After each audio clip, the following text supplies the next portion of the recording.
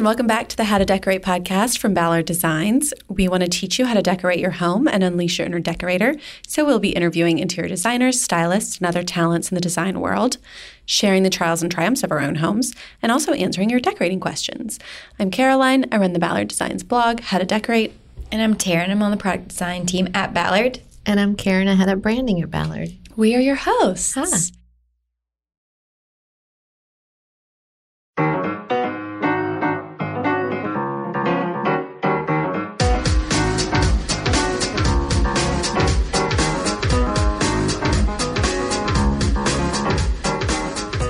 Okay, should we do some trials and triumphs? And also, I just need to assure everyone before we get into it that we're not getting rid of trials and triumphs. No. Trust us. We like talking about ourselves entirely too much. No, I'm kidding. But we just mostly had a scheduling issue. Just trying to get all of us in the office at the same time. Busy summer. Karen was in France. Yeah, Karen, way to travel. I guess that's a triumph, huh? I should write that down. That's France. Just the word triumph. France. That is. Well, you guys have heard. Well, all right, I'll talk about that.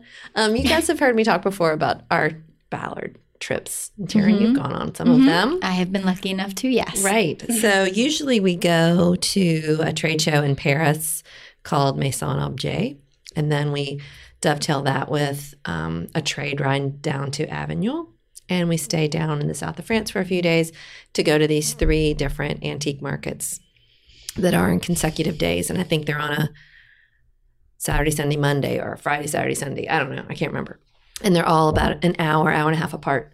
So this year we did something different. We didn't go to Paris. We just skipped Paris and went straight to these shows. And I just went with one other colleague here at work. And it was great. So it was a tiny little group, a group of 2.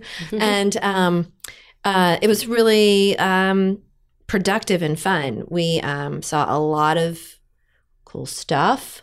We took a ton of pictures, ideas for products. We bought a few things. We didn't buy a lot of stuff, but we bought a few things that we thought, you know, we can't reproduce or without having the real actual sample in hand.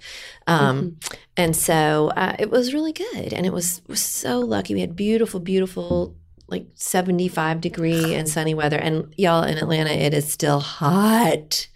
So hot. Yeah. It's 90 degrees. It's not okay. So it was really a lovely respite from that, and always just so lucky to get to go to that kind of thing. So it was great. I had a big old triumph. I'm so glad you found some good things. Here's something I always find interesting about when you'll travel. I feel like you always come back.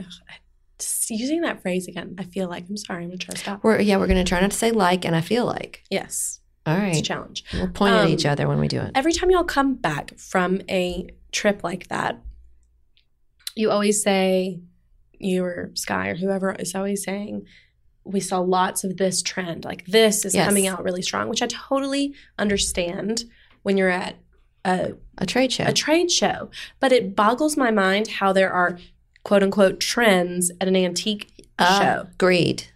So explain. And it happened again this year. So one of the things that we saw a lot of, which again is surprising because you are looking at antiques, was painted furniture. And I don't mean a solid painted color, not painted white, but painted white and then stenciled on top of it, or a pattern painted on top of that. Y'all remember this from 1980? Y'all were 5. But I mean, this was around. This was a big thing. I painted tons of stuff on furniture. I mean, I remember. Really? Oh, yeah. Don't look at me like I'm crazy, Taryn. Back in the war times. Yes. Back in the Great Depression. No, if you look at early Ballard catalogs, I remember. It's a big thing. Well, y'all, it is all over. And what you will notice. Where was it hiding the last few decades? No. I think they're newly painting it. Because what you will find when you're looking at these antiques a lot of times is if brown furniture is out of fashion, they'll paint it, strip it, and they'll sell it naked, or they'll paint it, or they'll put a beautiful finish on it. So they don't hold these things as dear as we do sometimes. Now, I'm sure some of the antiques that are like lovely, very expensive, you know, $50,000 chest. This is not what I'm talking about. This is something that might sell for $2,000 or something like that, which is not cheap, but it is not fine furniture. they are working to sell their stuff to appeal to the current market. So they will tweak things like that. Mm-hmm. And so saw a lot of that. A lot of gilded things, a lot of things that were very gold. Yeah. You would think a little more ornate. Yeah. I kind of have been wondering if gold, and I hate to say going out of style, but I do think brass has been so strong for so long. A good amount of time. I mean, Mm-hmm. 7 years or something. Mm-hmm. You would kind of think that it would be on the waning outs, a but I guess little. not. So that's good to know. Mm-hmm. Yeah. So that was fun. Mm-hmm. Got some good stuff. Did you drink a lot of wine? Oh my gosh, yes. Good. So much rosé. And it's so inexpensive. You know, a bottle of rosé is like $7. It's so good. It is awesome. And All the right, what was your trial then? trial. Oh, well, I'll give you a France trial. Yeah. Sure. Duh. Because I have a lot of trials. We were there. I don't know if you guys have heard about the protests that are ongoing in Paris. Mm-hmm. The yellow vests, they call them.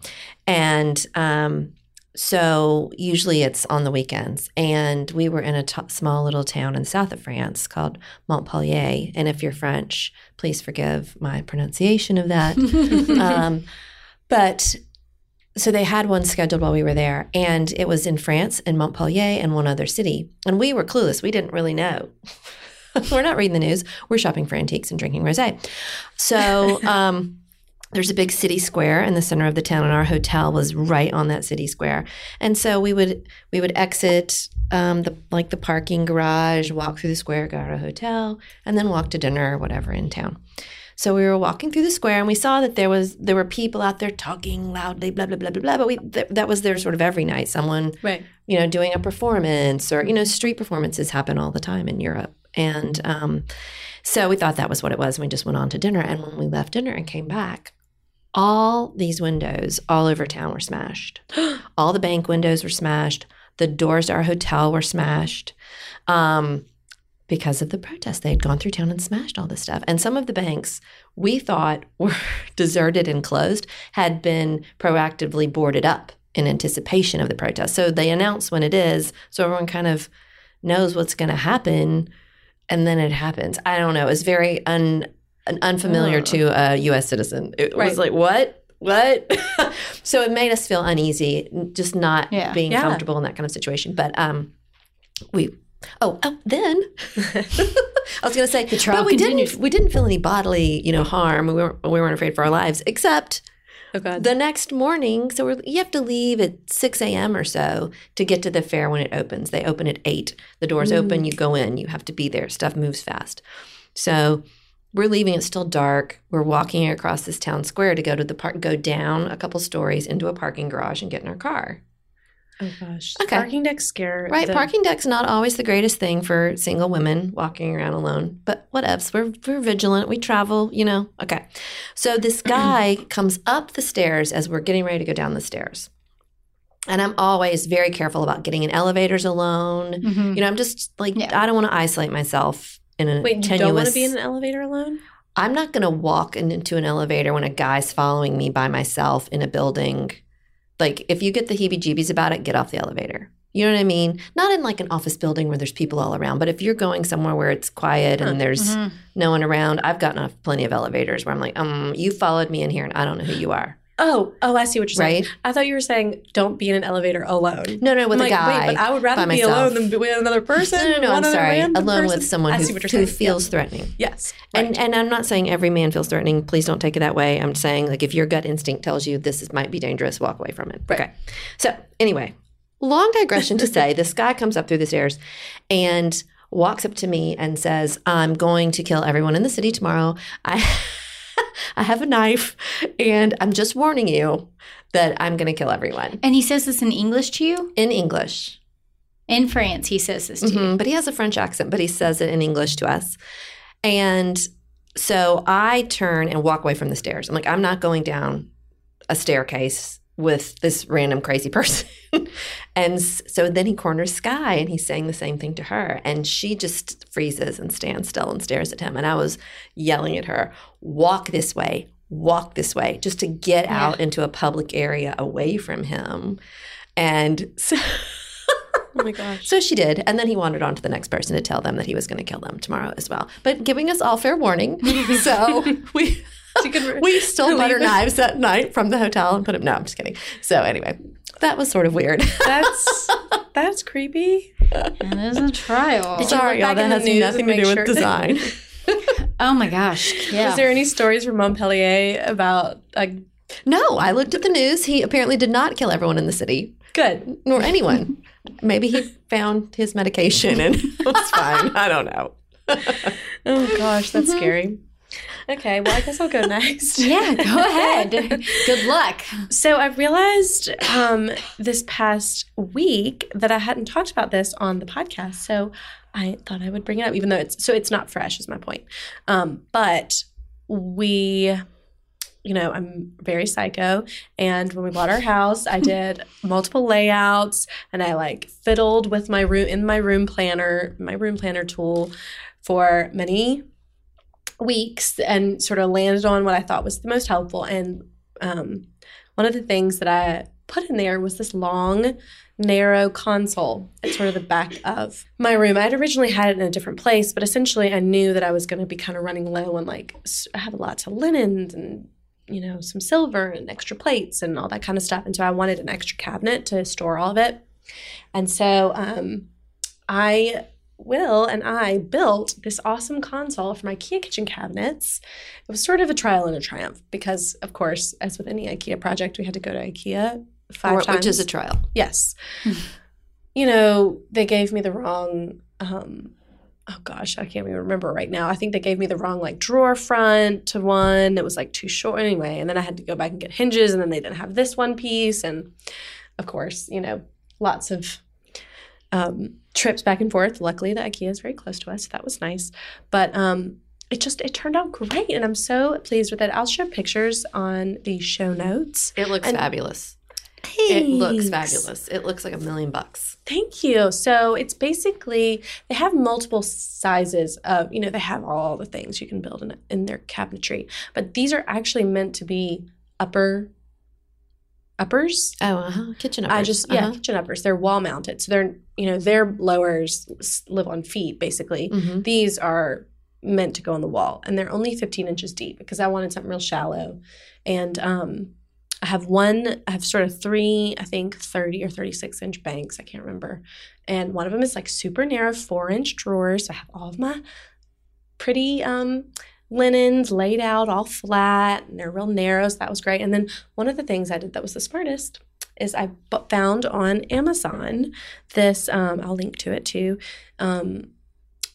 It's basically like a sterling silverware organizer.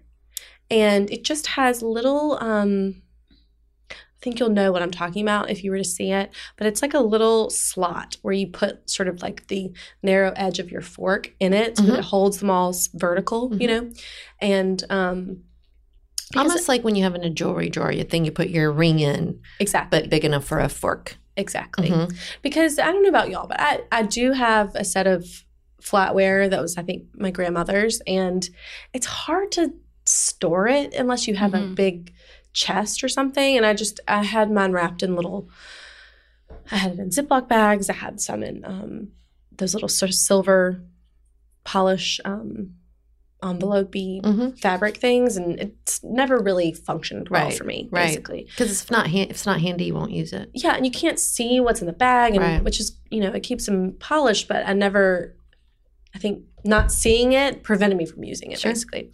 Anyway, so I put this little, I had a 4-inch drawer, and I put my silver little organizer in there, and it zips up, so it keeps everything from tarnishing. And That's it works so well. I'll take some pictures of the inside of drawers because I love seeing the inside of people's drawers. I do too. They're organized. An organized drawer is so appealing to me. You guys are so An weird. Organized cabinet is, I love an organized cabinet. The opposite of me. I even like all of my shampoos and things to face out in the shower. And I also want to get some of those bottles that say shampoo, conditioner, and all this stuff, but I haven't gotten that far yet. Yeah. But just having all face the same way, it's so relaxing. You don't think Taryn is looking at me like I'm insane. I'm just thinking how much you would hate me. You would hate What? living with me. Why? Like Why? my two right now, my shampoo and conditioner are upside down because I'm getting the last drops of them. They're like Well, you have to do leaning. that sometime. Anyway. But I won't abide that long. 2 days tops.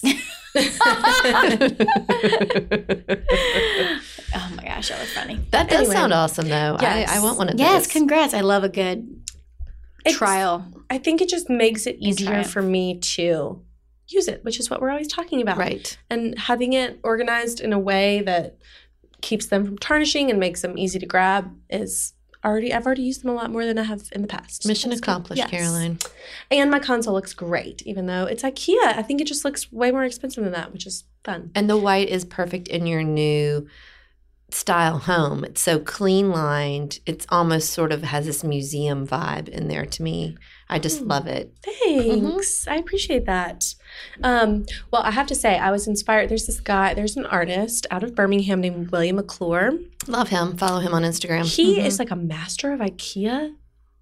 He uses IKEA all the time, and it always looks so expensive and so amazing. And I think in one of his old lofts, he had, but I don't know if it's the exact thing he used, but it was inspired by that. It's a 20-inch tall, or it's kind of a short, but Very long. a narrow cabinet mounted very long, and he leans art on it and books and objets. So it's a very, very large ledge. Yes. Yes. With storage. Yeah, and he is a fabulous painter. So That'd he be always has great something down nice. a wide hallway. Yes. Yeah, I love this idea. Or if you just have one giant wall and you have no idea what to do with Right. it. Closed storage is amazing because when Yeah. you do put open bookshelves or something like that on a wall, then you have to style it out. Yeah, you do have to style. Well, Work. and I think we have a lot of art, but I haven't quite landed on where I want to hang anything. So I kind of imagine myself just leaning stuff up on this console for a little while until I really have landed on a arrangement, I guess, that I love. Plus, it's So- nice that you can rotate things around. True. Mhm. Yeah. So That is nice when you don't hang. When you have things around your home that are leaning, you can move them around more easily. Yeah. hmm right now, Will is like, we need to hang the rest of our art. We've hung all of our favorite, best stuff. But we have a lot of things that we haven't put up. And right now, I just love how empty it is. Isn't that weird? I don't know. It feels so clean. So I'm kind of not wanting, I'm trying to put him off. Later. Later, Anyways, Gator. So, Taryn, you go. Oh, my trial and triumph are from the same night, so it should hopefully be easy. My triumph was I hosted a dinner party shower, and I had received from my mother-in-law, she'd given me this cut glass punch bowl that she just hadn't used, and she was like, if you want this, it's nothing precious, but it's still a big punch bowl. So I was like, absolutely, yes.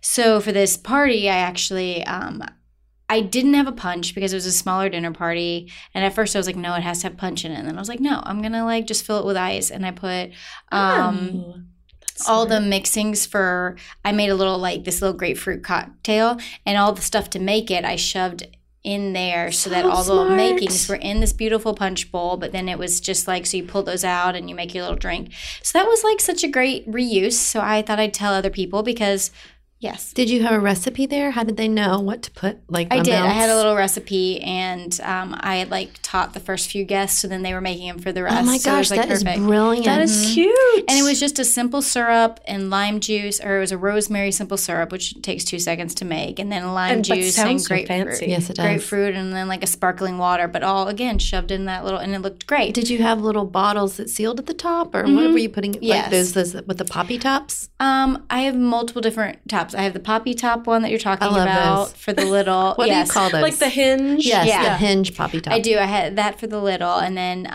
the larger liquids I did for the grapefruit. I did. IKEA has great ones with cork tops that are beautiful crafts. Great and it's idea. just clear, and so You know what else you could use? Those things that people get for olive oil dispersing. Oh yeah. Right? That's smart. That would be really cute too. A clear with one the of little- those would have been perfect. Yeah. That would have been a great idea.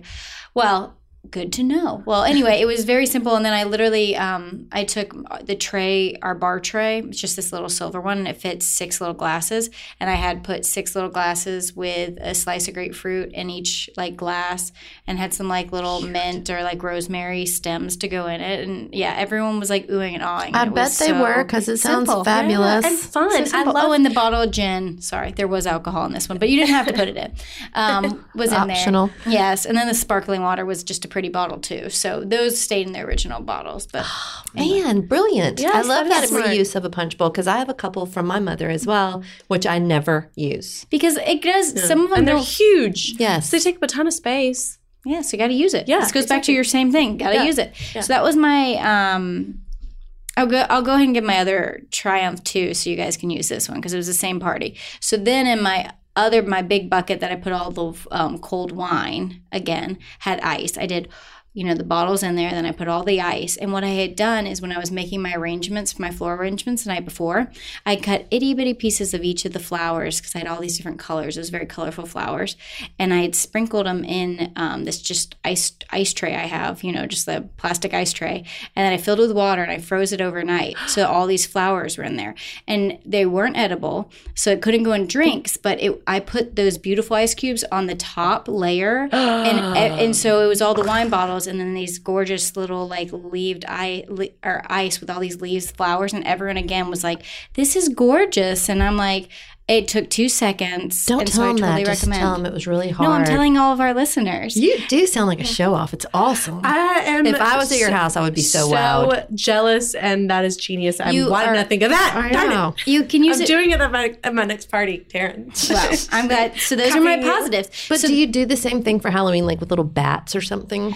I have done it with the fake roaches. I've done it with that's cute. them in the ice, and I've done it with like the little plastic spiders. Because then when it melts, they just float around in there. Cutesy. No, Yes, dude, you just your have to do it- house is dark at that party. Yeah, I would you think it can't was see a the legit details. roach. Oh. I would seriously think there was a roach in The the worst part about fake roaches is you really will put them. I'll put them on shelves and things, and I will find them. Like I won't. You'll I'll freak out at accidentally your own joke. not put them away, and you'll be like, "Geez, stop!"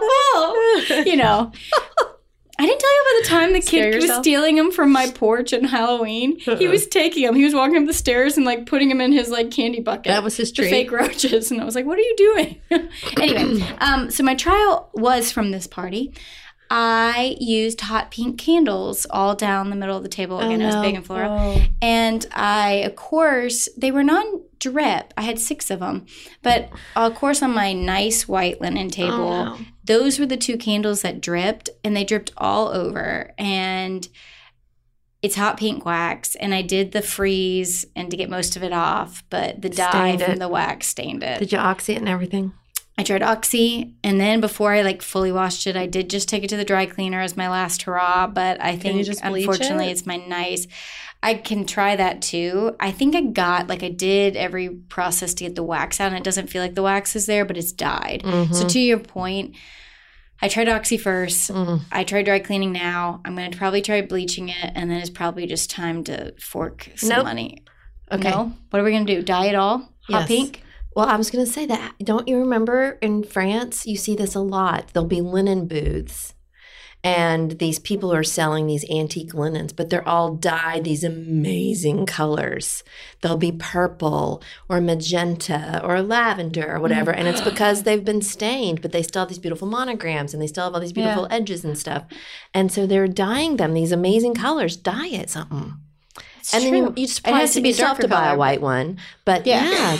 dye it something that goes with one of your That's so smart. Chinas or something. Yeah, that's a great idea. Okay, wait. Can I tell y'all something that I learned about food dye? But I wonder if it would apply to this. Okay, so I couldn't tell you where I read this or if it's even true. But I love to bake. Okay, and I Propagating love. But the food dye colors are always very garish to me. Mm-hmm. It's never. It's not soft. They're too like fluorescent, I think, maybe. Yeah, they're not soft enough. So I read somewhere that you should put the opposite. If you want to create a muddier color, you should put, say you're doing pink, put a tiny, tiny barely little bit of green in it, and it'll sort of mute the color a little bit. So it's not that like baby girl. Yeah. And it's a little softer. And I wonder if the same would apply, because I bet the colors of dye that you could find are probably, it's like a boxed dye, I assume, from like a Michaels. I don't know, but talk to Ryan McKelvey about the dye.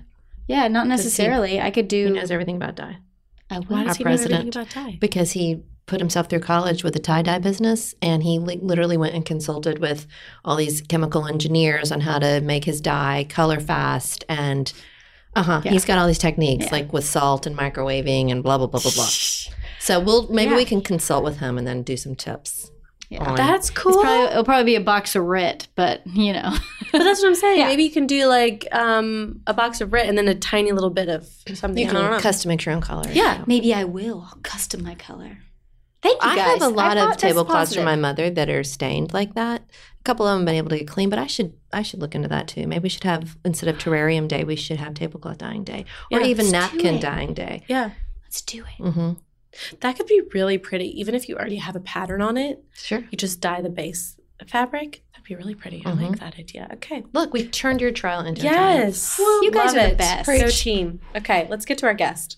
Oh, wait, this is a good guest. Who is it? It's Barbara from Philly, and she blew us away. We loved her. Oh, yeah, I love Barbara. I think you're really going to enjoy this episode. Okay, let's get to it.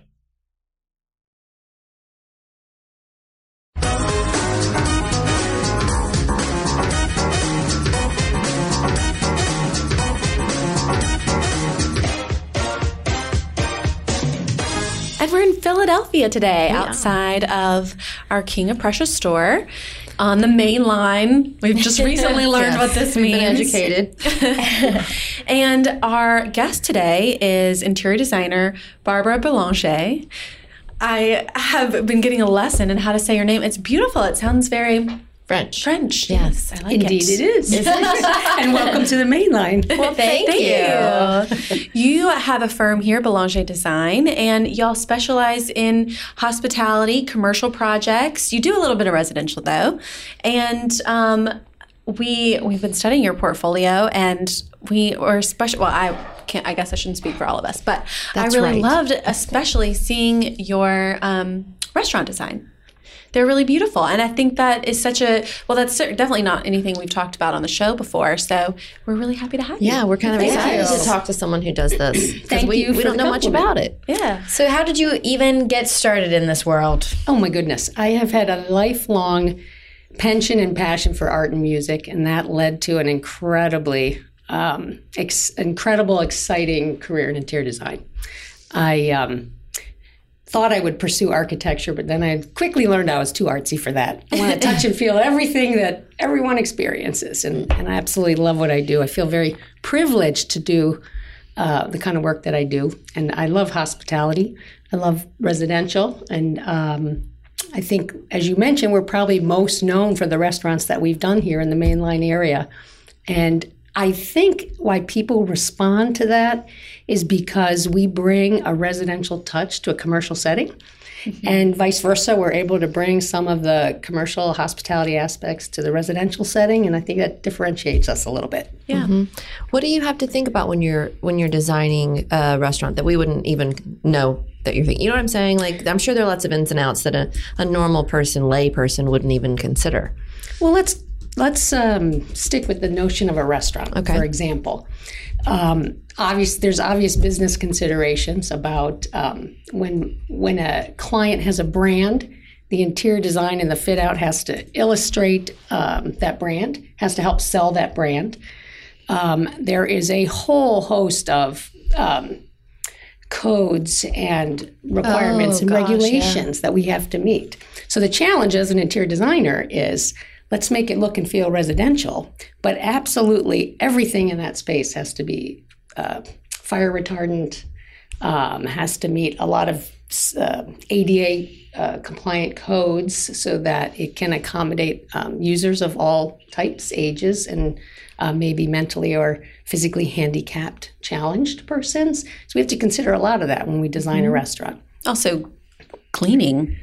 Maintenance is a real big issue, right? Consider a bar top that might have to be impervious to liquor or really stringent cleaning agents. that's a challenge. But let's make it look like it's a beautiful counter in a kitchen, for instance. Right. So, Wow. Oh my gosh. Yeah, there's a lot to consider. And I think that like codes certainly are not something. Imagine they change a lot. well, think of Yeah, a chair, true. for instance. We have, if we specify a chair or a banquette or a bench in a restaurant, the very frame it sits in, the cushion that's there, the thread that holds the fabric together, and the fabric itself all have to be flame retardant.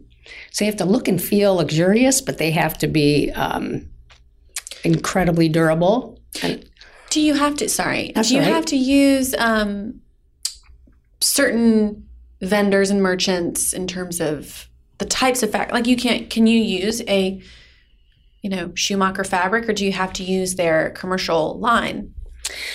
That's a great question. And because we're often truly inspired by residential fabrics, most often we're going to commercial vendors, and there's hundreds of them. Sometimes if we are inspired by Schumacher fabric, for instance, we can, with appropriate approval and copyrights, we can duplicate it onto a commercial fabric, or we can create something similar that's our own custom design that's been inspired by that Schumacher fabric so that we can use it in a commercial setting.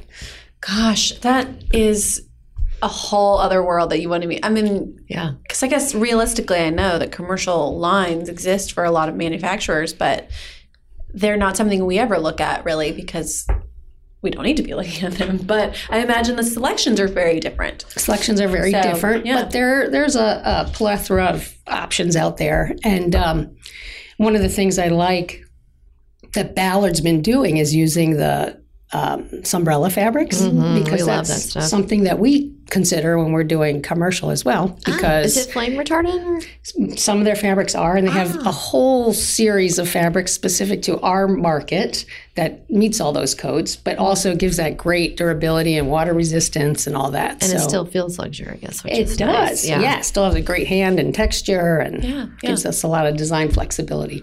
One thing that I liked about your restaurants and your portfolio, and there's one in particular that had it was Autograph, I believe. Oh, it had sure. the vintage posters and things. It kind of occurred to me that you can maybe take a little more risks in a restaurant than you might in a home, because most people are only experiencing it For a couple hours at a time. Yeah, so you could do something a little more Risky. It can feel like Bold. more of a vacation. Like it can feel like more exotic because it's not something you're going to get tired of. That is a really keen observation, because in hospitality, it's all about the experience. And again, because people experience it for a shorter period of time than they would if they were sitting in their own great room or living room, you can take a lot of risk.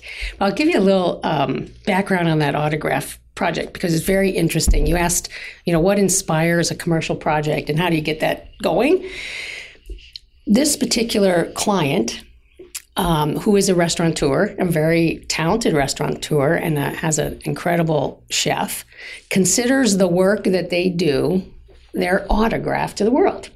And so my challenge was, my client said, I want to design a restaurant that is called Autograph, and I want to celebrate anybody in popular culture that has influenced by their own autograph all of us. So if you go to a restaurant, I'd encourage you to go. If you're here in the main line, you'd enjoy it. You will see that every dining room celebrates a different type of artist. So we're celebrating the restaurateur and his food by means of how he serves it to the table.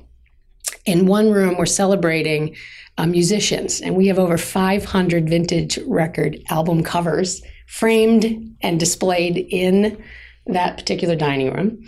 One room we're celebrating. Real authentic. We had a lot of fun going to a lot of So they're all like album a true shops. signature? Yeah, they're all real vintage. neat. We collected for over 18 months. Wow. Real autographed photography. That's awesome. Vintage items like what I just described. And so the process is really fun, solving, answering his quest and solving that problem. is really what gets me excited, because that's the challenge that I love as part of being an interior designer. That's really cool. That is I would have just assumed you can Xerox that. Yeah. a lot of eBay. That's a really time-consuming element. I love when you walk into a restaurant, certain ones do it where they've kind of made your own nooks and crannies versus, again, like a cafe style where, again, you can see all the tables. Do they give you direction on, I guess they'd probably give you on what kind of style they want for that, if it's more closed off conversations and more intimate or open? So often they're looking to us as the expert to sort of direct that path.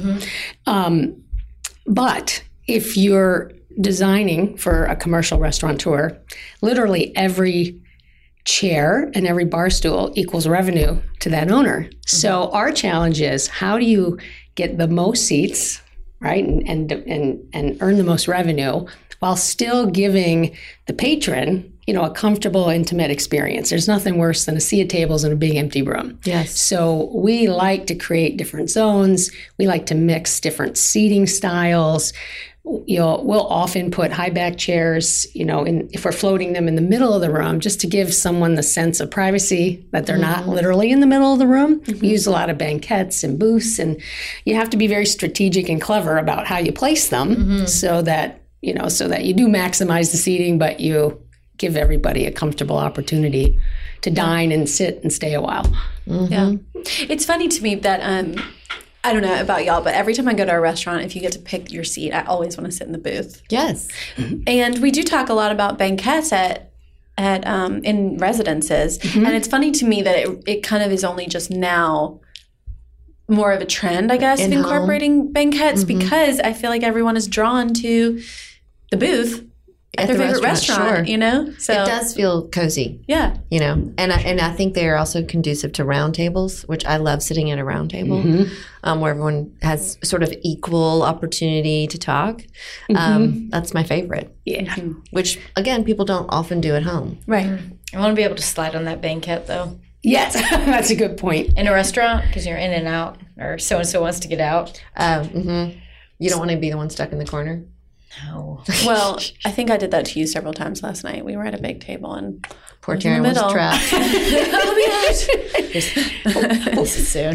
That kind of takes us back to what you were saying. Hey, what do you think about when you design those things, right? You will notice in all of our restaurants, those banquette seats are usually leather or faux leather, so you can easily slide in and out, and you can easily clean. But the backs that you can see when you walk into a room, or you can see when you're across the table from someone, are usually a decorative fabric or something much more patterned and exciting. Oh. And you could do that at home as well. So smart. I know, you should do that at home as well. Yeah. Okay, so my major pet peeve in restaurants is lighting that's so bright that you want to shoot yourself in the eyeballs to make the light go away, or so dark you can't see the menu. I know I'm old, but it's so dark sometimes, and the type is so tiny. Do you give them recommendations about the font size? Oh, I'm so glad you brought up lighting, because lighting will absolutely make or break any project. And hey, you're not old, by the way. This is something that everybody complains about. And the challenge is oftentimes clients don't realize the importance of lighting, but we encourage them to do a lot of what we call ambient lighting, lighting that you can't see with your eyes when you walk in a room, but it might be a hidden lamp, which is another word for a light bulb, that just illuminates the tabletop so that when you're looking at your menu, you can read that small text. And when your food is presented, the color of that food is going to be a lot more appetizing if it's lit well from above. Color temperature is really, really important. So, for most projects, we're looking at a temperature of 2,700 degree Kelvin. And that really equates to a really nice, warm, incandescent look. Sometimes we dial it up to 3,000 K, and that just gives it a little whiter, brighter look. But that temperature actually impacts every finish we've specified in the entire room. So it will make the carpet or the wall paint or the woodwork read differently because of its color temperature. And then it's really important to make sure that the color temperature of every light source in a space, so whether it be that hidden ambient light, the general light for cleaning, or those decorative fixtures that hang from above or might be in the form of a table lamp, if they're all consistent, that space is going to read and feel a lot better. Oh. Is there, do you do it differently depending on the price point of the restaurant? Do you know what I mean?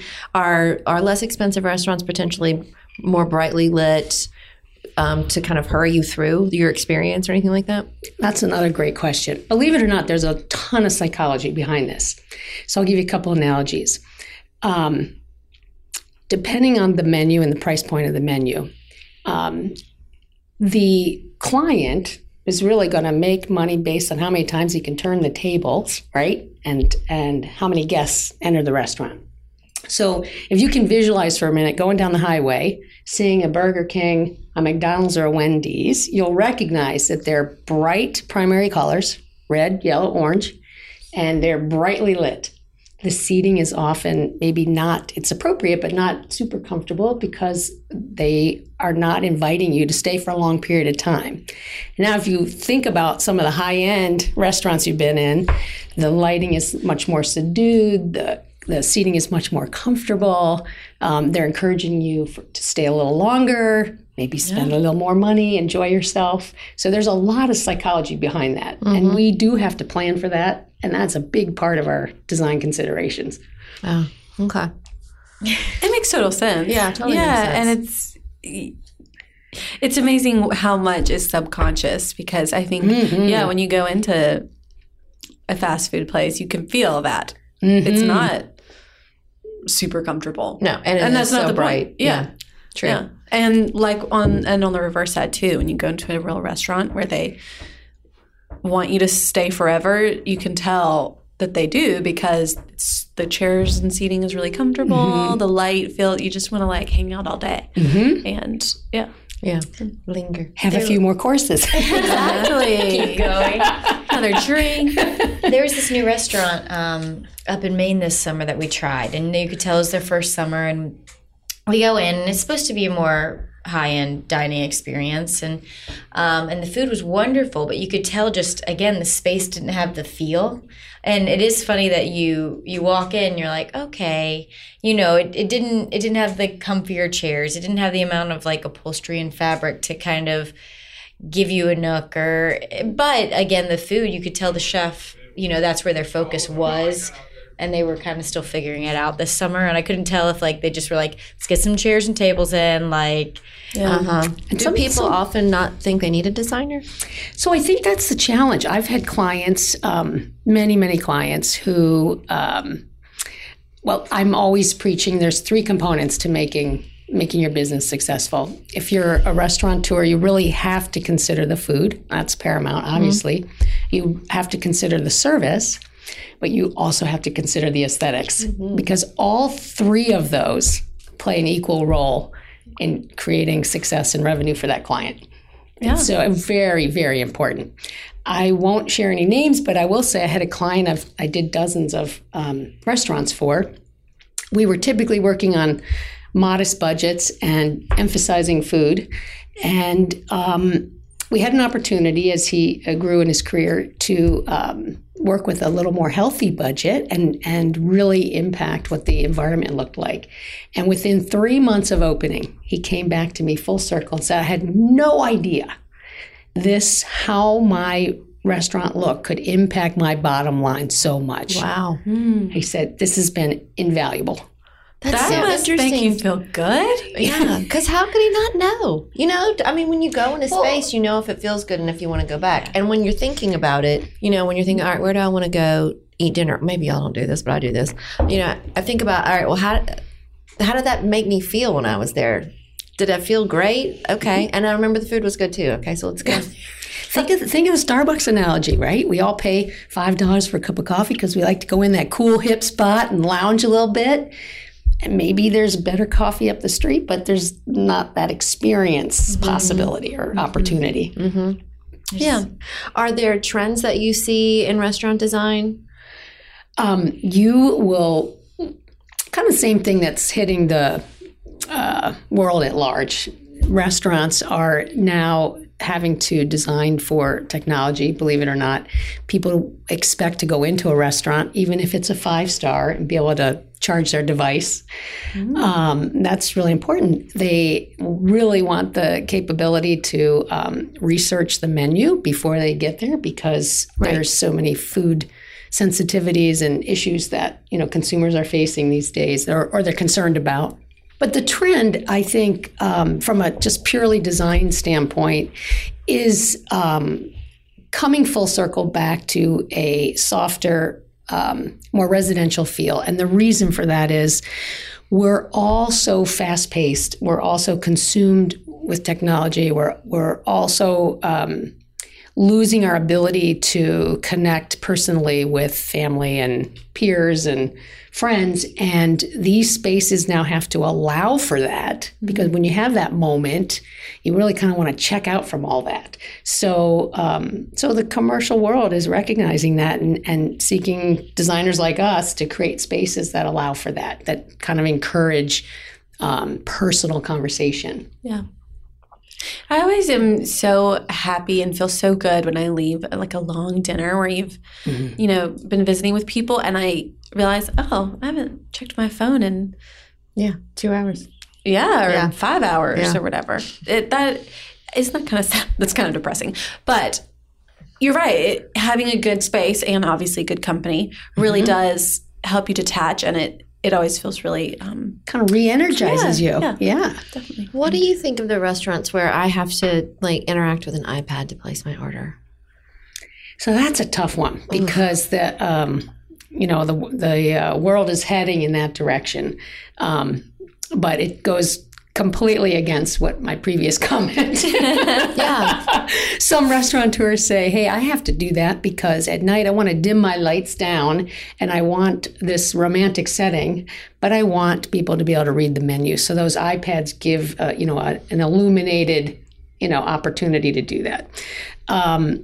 I think it's less personal. I think what's really exciting in a restaurant is when the menu cover matches the design, and there's texture to the paper, and the font style kind of matches the cuisine. And I think that's all part of a tangible experience. And I think it's really an important part of design at large. Like absolutely anything that impacts our senses should be thought about when you're designing a space. So whether it's sound or color or texture, it's all really important and has to be tied together. Devil's in the details, and that to me is a real tangible detail. It's very important. That's so interesting. Every day. Yeah. It's so interesting that they think that they need an iPad to make a romantic setting, because I feel like there's nothing less romantic than that blue light Couldn't agree more. glowing in the dark. Have you seen those brilliant menus? I've only seen it at one restaurant in the world, but it was paper and in a regular menu that you open up, and then behind it was lightly lit, so the words, you could see the words. Lit menu. So dim though, like it wasn't shining on anyone else. I borrowed it and brought it home from Mexico. It was in Mexico that I saw this. And brought it home because I was like, I wanted to show everyone and say, why aren't you all doing this? Right. Exactly. And I haven't seen it since. Why aren't people doing that? I think it's is it expensive? It's the same thing as people are taking them home. Like Now we know why.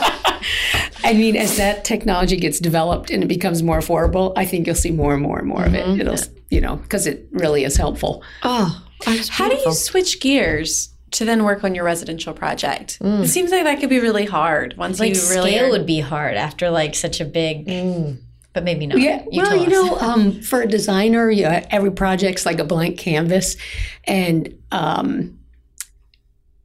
it's really about. It's very similar to just the concept of feng shui, right? Everything has to be in balance and in proportion.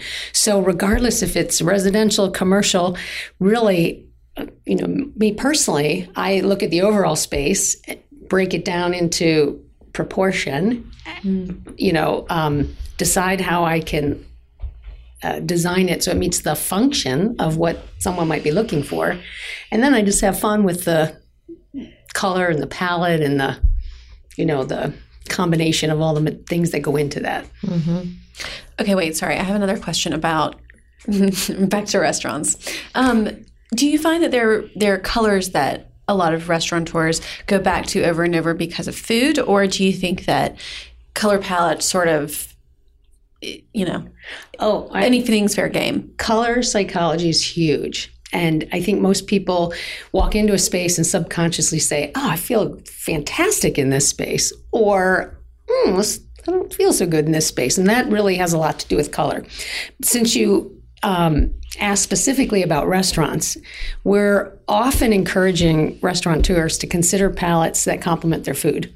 So we do a deep dive on the menu, understand what their primary food type is. So for instance, if it's a steak, and the color of steak is kind of a pinky red, we oftentimes will introduce the complementary color, the same tone of green, into the space where the steak is being served, because it ultimately makes that food look better and, again, more appetizing. So we're always considering color as it relates to what's being served and what they're doing in the space.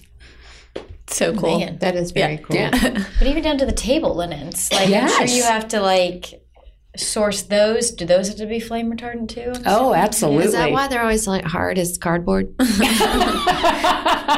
That's very observant, but yes, they do. And then they also have to be laundered at very high temperatures and then come back out and look good. What's interesting, since you brought table linens, is that is another real important or great opportunity for a tabletop.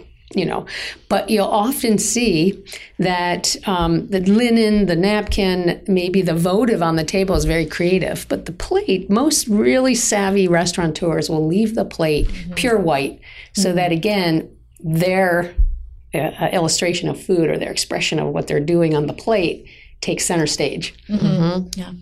Let's talk about noise in a restaurant. We haven't touched on that yet. It's so frustrating to me when you go in a restaurant and they've paid no attention to how loud it is. And it's got to be an easy solve. They can put panels or, I don't know, foam under your table. Well, the challenge is being aware and thinking about it while you're creating the design. And so what we often do is fabric wrap acoustical panels and embed them in the ceilings or walls so they're not visible. They look like they're part of the architecture. A lot of times I happen to really love celebrating the ceilings in spaces. And so if I create a coffer, for instance, the whole interior of that coffer might actually be a 2-inch thick acoustical material that I wrap or cover so that you can't see it, but it's doing what you just brought up. It's taking care of that. It's reducing the noise in that space. Yeah. What else do you do for tricks for noise? Yeah, give us tricks. So really, if you think about it, noise reverberates off of hard surfaces. It bounces around a room. It just floor, ceiling, walls, especially glass windows. Oh. So we're very thoughtful about the density of like rugs, for instance, or carpets, because the challenge is you don't want to trip on it, but you want it dense enough to absorb a certain amount of sound. We will often line fabrics with additional types of materials that help capture some of that sound around windows. We'll put panels, we'll put acoustical wall covering on walls and ceilings. Sometimes in lieu of drywall, we use acoustical plaster, which looks like drywall, but it's actually absorbing a lot of sound. And the more fabric you put on furniture actually also helps with that issue. So you kind of have to look at it holistically right, and see where you can capture that noise. So if I'm going to a restaurant and it's super loud, is that an issue that maybe they haven't, like, did they just not consider? I guess I'm just kind of confused as to why. They either hired a bad designer or no designer. Yeah, that's my question. Right. Because sometimes you go into a restaurant and everything is tiled, and I think it's so pretty when restaurants do subway tile. I feel like that's really popular in Atlanta. Lots of subway tile, concrete floors, very industrial looking. But that space just never feels right because you cannot hear the person you're talking to. So is it a budget issue where they just didn't have the budget to consider sound? Is it an aesthetic thing that they just didn't think it'd make an impact? Well, it's really so a good designer is aware of all the parts and pieces that will make it successful, make a restaurant again successful. And oftentimes we present those issues and items to a client like a checklist of opportunities. Unfortunately, it kind of comes down to what they are able to prioritize and what they're able to afford. Right. I would say probably 80% of the restaurants that I've done, maybe we weren't in a position to put that in initially, but after they've opened and recognized the problem, we've had to go back and figure out how to incorporate it back into the design. Oh, so they don't acknowledge that it's an issue often. I think maybe they don't anticipate that it can be as bad as it is. Yeah. Until they get the room full of people and the plates clanking. And They're like, we're doing so well, we just can't hear. So what other commercial jobs do you do regularly? Again, hospitality is our forte, which So I absolutely hospitality love. is restaurants, bars. Is Well, it it's, hotels as well? Hotels. We do a lot of hotels. I think our sweet spot is the boutique hotel, where again you get an opportunity to be creative and not necessarily have to comply to a brand standard. You're sort of at liberty to create the brand for that client, which is really exciting. Yeah. But any type of food service. We also do a lot of country clubs. And hospitality has expanded into this ever-growing competitive market right now for 55 and up. It's not, senior living is becoming a very aggressive, competitive market because the population's aging and persons like ourselves are looking for a community that is completely different from what we might have visualized for our parents or in previous years. We want to go to a resort. And so there's these opportunities now to design unbelievable campuses for that lifestyle that are embedded with restaurants, that have apartments and cottages that feel like hotel rooms, and have community spaces and recreation spaces that compete with country clubs. So that's kind of an exciting marketplace too. We're doing a little bit in that field as well. Interesting. Do you mind if I ask you a question about hotels, especially boutique hotels? I love a boutique hotel. I love a boutique hotel. And people often will say to us, I want my house to feel like a hotel, or, my bedroom. I want that feeling that this particular hotel they love. What is it about hotels that make them so relaxing? I don't know. What is it? And what are you doing? What magic dust are you pouring in there? So it's so... I like the name magic dust. That's good. I think we touched on it a little bit previously. It's that when you have a vacation or an experience outside of your own home, you typically have an opportunity to be in a space that introduces design in a more daring way that you maybe would not try at home. So if you're a very bubbly personality and creative and you like color, right, and design, but you've been too nervous maybe to apply it to your own home because it's easier to take the safe path. The experience of going into that hotel room is so exciting because it's what you like, it's what you're striving for, and it's what feels good. And I'll tell you the other thing in the hotel rooms that when we work in residential, hotel rooms are so thoughtful about, again, providing, meeting all your needs right at your fingertips. So your nightstand is set up to charge devices, to have a reading light, to have a soft table lamp, to have easy access to a drawer, to maybe design certain things into that drawer. And we often don't think about doing that at home. Right. But why don't we? I feel we should. I feel dumb, right? I think it's about editing. You do? There's just too much stuff in our house. Well, I feel like when you go into, from my point of view, a hotel is a wonderful escape because you don't have you're not surrounded by all this stuff. It Your feels clutter. so clean and someone else takes care of you. And There's no to-do list. yeah, and you don't As you have look around clothes the room. scattered all over. And it's just exactly what you need, but nothing that you don't. Right. I don't think anyone would design their bedroom that way for the most part. You know, they want to pull things in and pull things in. They never just let it be. As Simple. minimal as possible. Mhm. A respite. Yeah. A respite. Plus, there's right usually word. breakfast, right downstairs, ready for you. Someone made your coffee. Someone's made it. Yes, ready. That's it. That's the real key. There's a room service list. That's right. One button to push. yes. You just tell Joe Mooney. You got your I would like. Mooney. That's my husband. There's I'd like a frozen pizza from. Honey, I will say there's nothing more annoying to me than going to a hotel that has not thought out those details. When you have to move the nightstand and crawl under the bed to plug something in, or you have to unplug a lamp because they have the lamp and the alarm plugged into the only two outlets. I'm like, what do you think? This is the 21st century, people. Where am I plugging my stuff in? That makes me crazy. Right. Ugh. Ooh, or if they don't have a hair blower. Oh, I'm like, who doesn't have that? Oh. Or an iron and an ironing board. Oh. And a place to plug that in. Or if they're like so witty about where they hit it that you can't find it. Yeah. No, I get I'm most not that smart. frustrated by where to put your luggage. You know, Ooh, I if there's do always not want a rack. space or at least a bench, something. Yeah, you know? the hotel we're in. I Yeah. had to find the rack in the closet because I was like, "There's nowhere. I don't have the surface." It is nice when they have the bench or something where you're like, "This is the obvious." Like, Or often now the dressers have a low area That's a real for your suitcase. nice detail. Yeah. are you adding? We that do in? that Yes. a lot. Yeah. And what it's are the fun sized details you're exactly doing? for your, so for instance, in a hotel we're working on right now, we have included credenzas that have safes in the credenzas, so you don't have to dig through the closet to find the safe.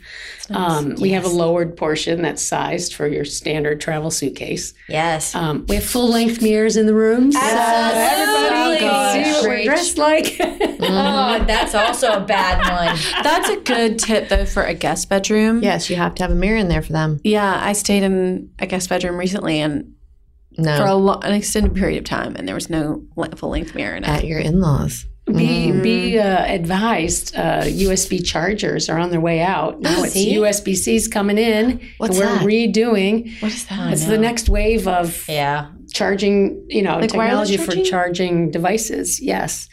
So, I know it's sad. duplex outlets are not as needed as they used to We be. discussed that just yesterday. We were talking about those. Okay, good to know. But here's the thing: you can't have a case. A what? Like I have one For of those wireless little charging, things on my phone. Well, it's The just pop the socket? new. It's the new plug It's size. just the new that. Yes, it's just I the thought you shape meant of point the at your wireless one. computer. Yeah. So essentially, what iPhone did, but they're doing it with USB. So now it's a bigger. But So now it's called yes. USC. Yeah, USB-C. Oh, we added a C to the end. Yes.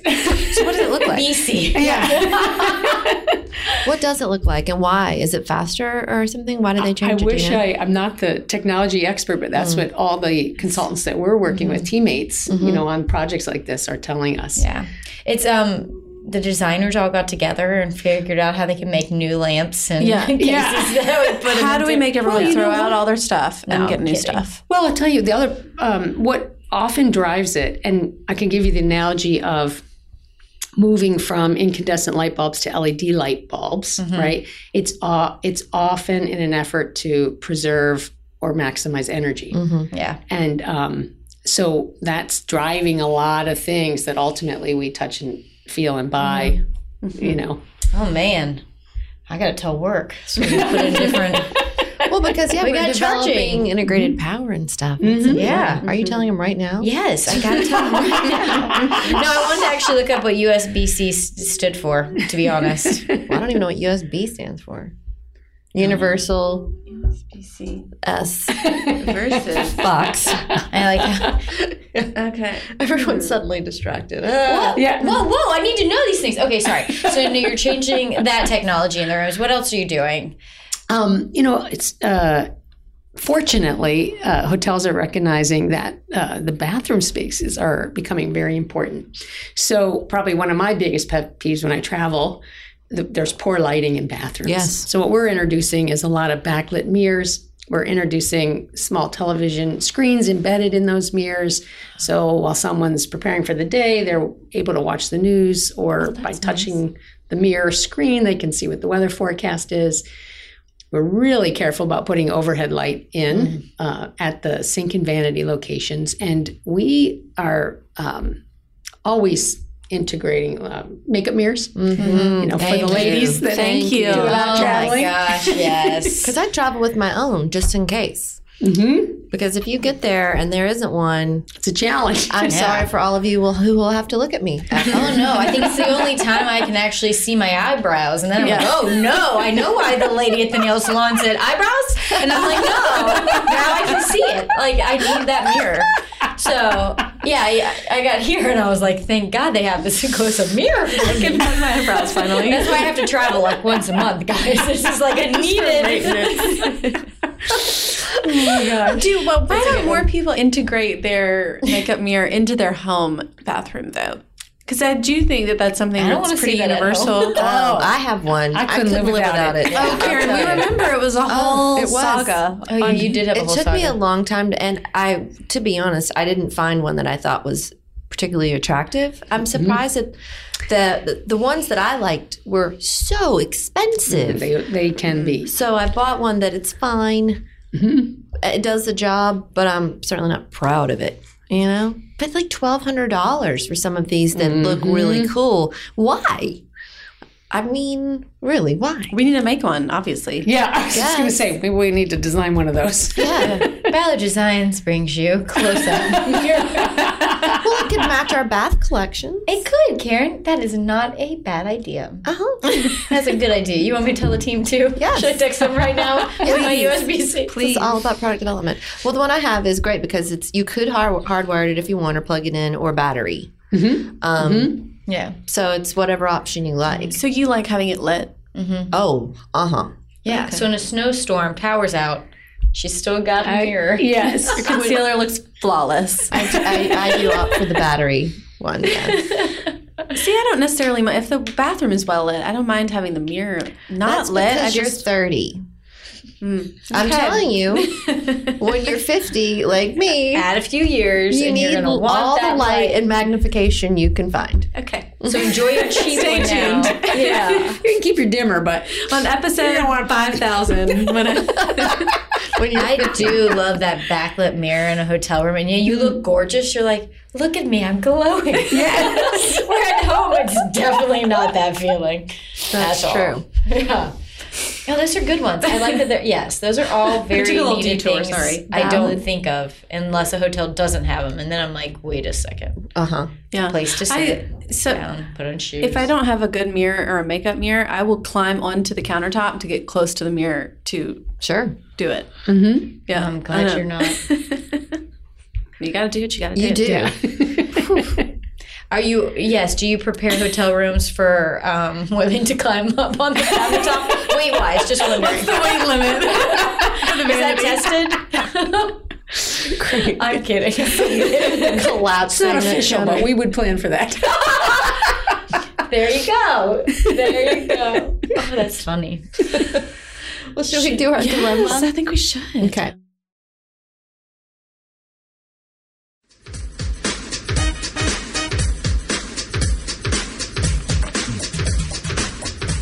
I'm going to read it today. Yes, you go ahead. You read it. Karen already... Usually Taryn reads it, but I've read this one a lot from Tamara, and I'm going to summarize it because it's long and complicated. But basically, Tamara lives in Washington State, and she's an avid listener. Hey, Tamara. Hey. And they built their home 10 years ago. It's really cute. She has this amazing living room that she says she doesn't use enough and wants to get more use out of it. It's a big room. It has 2 living spaces in it, big rectangle. There's a fireplace at one end where she's got 2 chairs, sort of a little sitting nook, I think she calls it, down there with built-ins on either side of the fireplace that have windows above them. And then in the middle of the room, she's got 2 sofas facing each other. to create another little sitting living space. And then there's a long bank of windows on the long wall, and the other long wall has a piano on it. Now, her goal is to use this space more frequently. She says they really only use it for parties because it doesn't function well, so they avoid it. She also says she's drawn to traditional lines. She likes her sofas and stuff, but for some reason the space feels too formal, and she's trying to figure out how she can make it not quite as formal. And then the large wall that the piano sits on is ginormous, and the piano just looks sad sitting on this very large wall. She's willing to put it in another room if necessary. She can't put it in front of the windows just because it's not good for the piano to be near all that moisture and window-wise. So she wants 3 separate spaces that work well together, and she likes furniture that plays dual roles, if possible. So what should we do?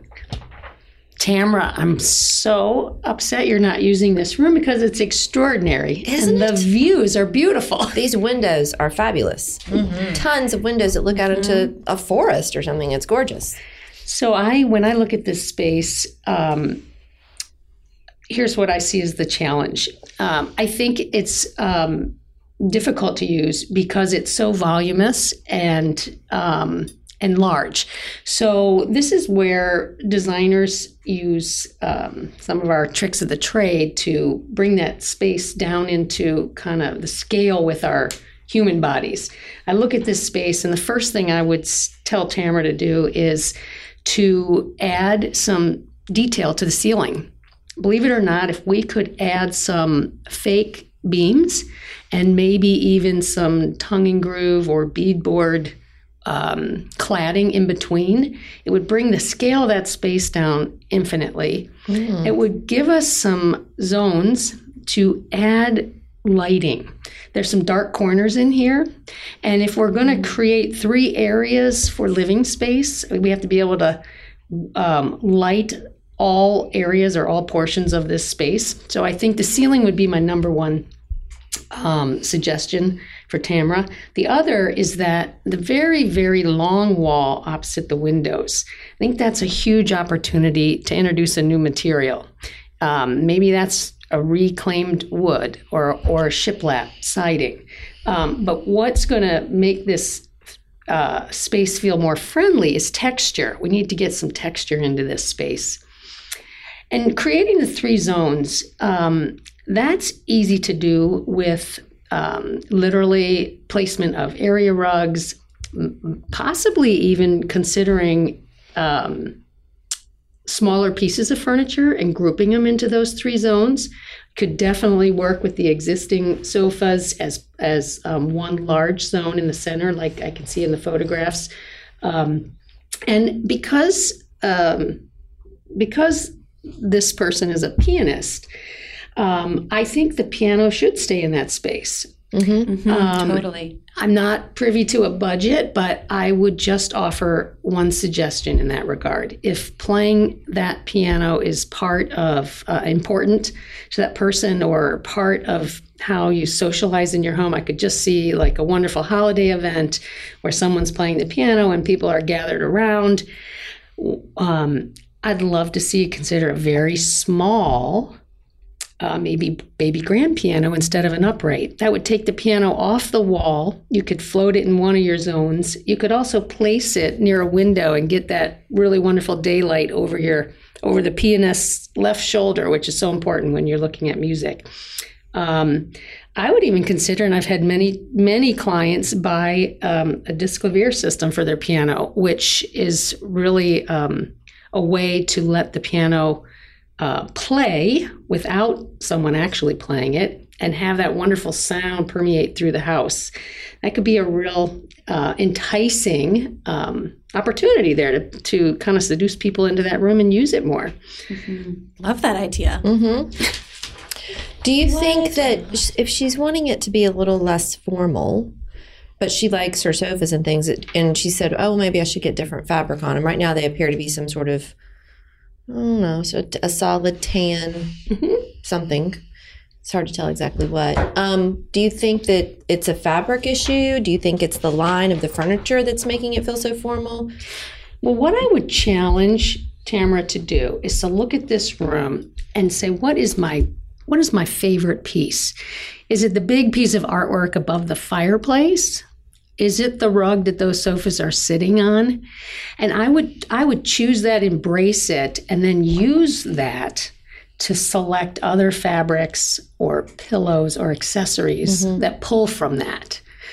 Because again, I think what the space is lacking is just texture, and it could, what makes spaces successful is a combination of materials and a combination of textures. And so that takes me just full circle back to where I started. If we could get more texture and color in the ceiling, if we could see that on the walls, and if we could bring out some of the brilliant accent colors from the rug or the primary focal point piece of artwork in the form of pillows or draperies, I think it would be a real big, bold statement for that room. One other opportunity in that same vein is when we look at that palette or we decide on that, perhaps a real strong, brilliant color that could be pulled from that rug or artwork could be painted in the back wall of the bookshelves. That would give some depth to that fireplace wall and provide an accent color. I have a question for Tamara, because it seems like the layout seems to be really nice and comfortable. Right. And the furniture practical placement's good. So I wonder if her furniture just isn't comfortable and that's why she doesn't use it. Yeah, why the if space looks amazing, so it's surprising that they don't hang out. Right. So I wonder if maybe her sofa just isn't a sofa that she wants to sit on, or her chairs don't. Maybe they're not cozy enough. Yeah, maybe they sit too upright or something. Exactly, it's not comfortable for reading a book or whatever she's trying to do. So maybe she needs a little more loungy. Yeah, or maybe it's too. I don't know. I don't know what the issue is, but because I think for example, in my house we have our sofa is super, super deep, which is great for watching TV, but it's not really all that comfortable for hosting and entertaining. Like especially if you have, snacks on the coffee table, you really have to reach forward. So since we now have a second living room, we kept the really loungy one in the TV room, but we bought something a little more upright, shallower for our, more entertaining space. And so I think that's something you may not necessarily think about when you're buying a sofa, but really impacts how you're going to use it and what the room is going to do, because, it impacts how you're sitting. Right. Because if you're going to sit and read a book, or however it is you're wanting to utilize this room, what does that furniture need to feel like to you? Right, exactly. Or when you are hanging out, there's somewhere in your house you're hanging out, what's that furniture? And then just, emulate it over there. Right. At least the feel of it. What about this big ginormous empty wall with a piano? Well, Tamara said she's drawn to fall colors, and that's evident in this room. And it feels warm and cozy, and you have that autumn kind of wheat color on the walls. What will make this room pop is if she introduces some complementary colors to that. So she said she might even consider introducing reds or deep oranges or blues into the space. So I would not do that on the long wall. Again, I would add texture to that wall, but I would select artwork that would have those big complementary colors in it on that long wall. And there's an opportunity to do a grouping of artwork, a collection maybe, that would take up a space opposite the center windows on the opposite wall. Right.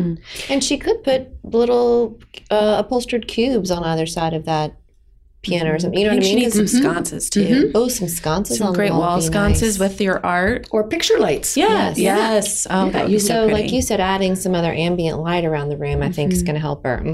And the center of the room, other than the center where the two sofas face each other, it's the major part of the room.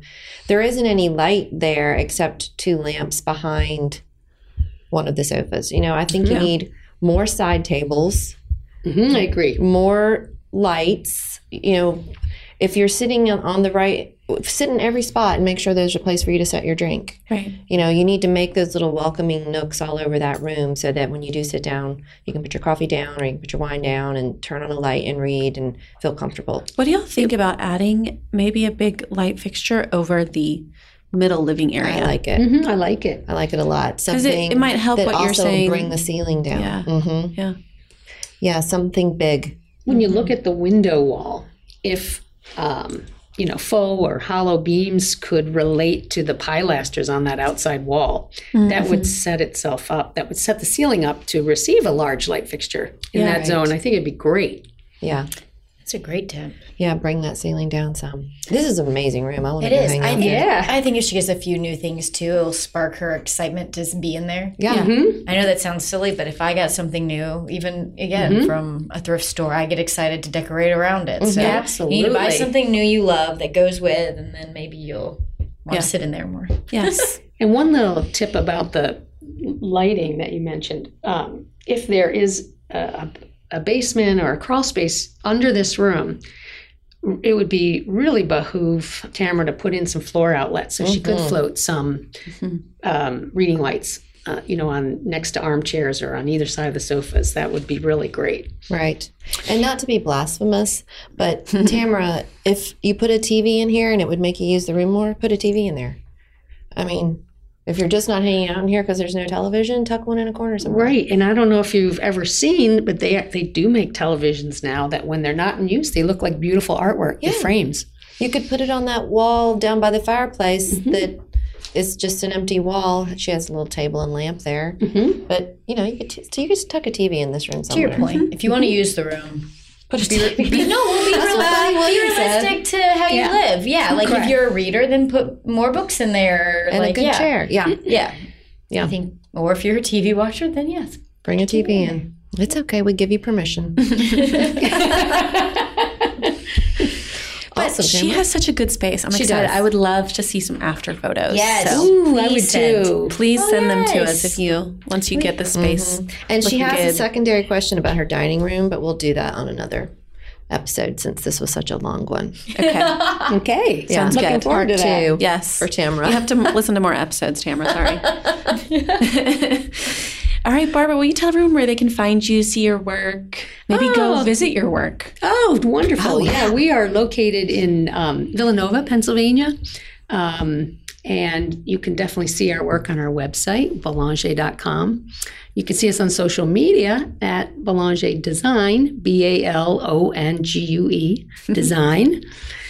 And we'd love to have you visit the main line. We have dozens of restaurants you could go see. Check out the White Dog Cafe. It's a special one. Is that the one with all the dog portraits? That's the dog one. I love that restaurant. It is so fabulous. Oh, thank you. So, and I gotta Thank tell you, I don't remember the food at all. I remember the decor. Oh, It is amazing. we had a lot of fun with that. I think we ate there, yeah. I think we ate there. Yes. Look Oh my for God, how weird. look for Autograph that you mentioned earlier. Yeah. There's a new one coming in the same area called Rosalie. It'll be really exciting. Awesome. Yeah. Cool. That's great. Very cool. Well, thanks. Thank you. Thank you for joining us. We really, really enjoyed it. All right, guys, that's our show. Thank you for listening. Please leave us a review in your podcast app. And actually, we just got a bunch of reviews recently. We did? They're all so wonderful and sweet. So thank you, guys. We are. It really brings us joy to read them. It does. Check out the show notes for this episode at howtodecorate.com/podcast. We will have photos, notes. You can check out Tamara's room if you'd like to. Chime in and give her some suggestions in the comments, maybe. And of course, follow us on social media at Ballard Designs.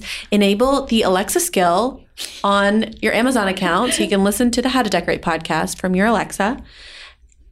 I can't think of anything else. I think that's we've it. covered it all. So until next time, happy decorating. This is really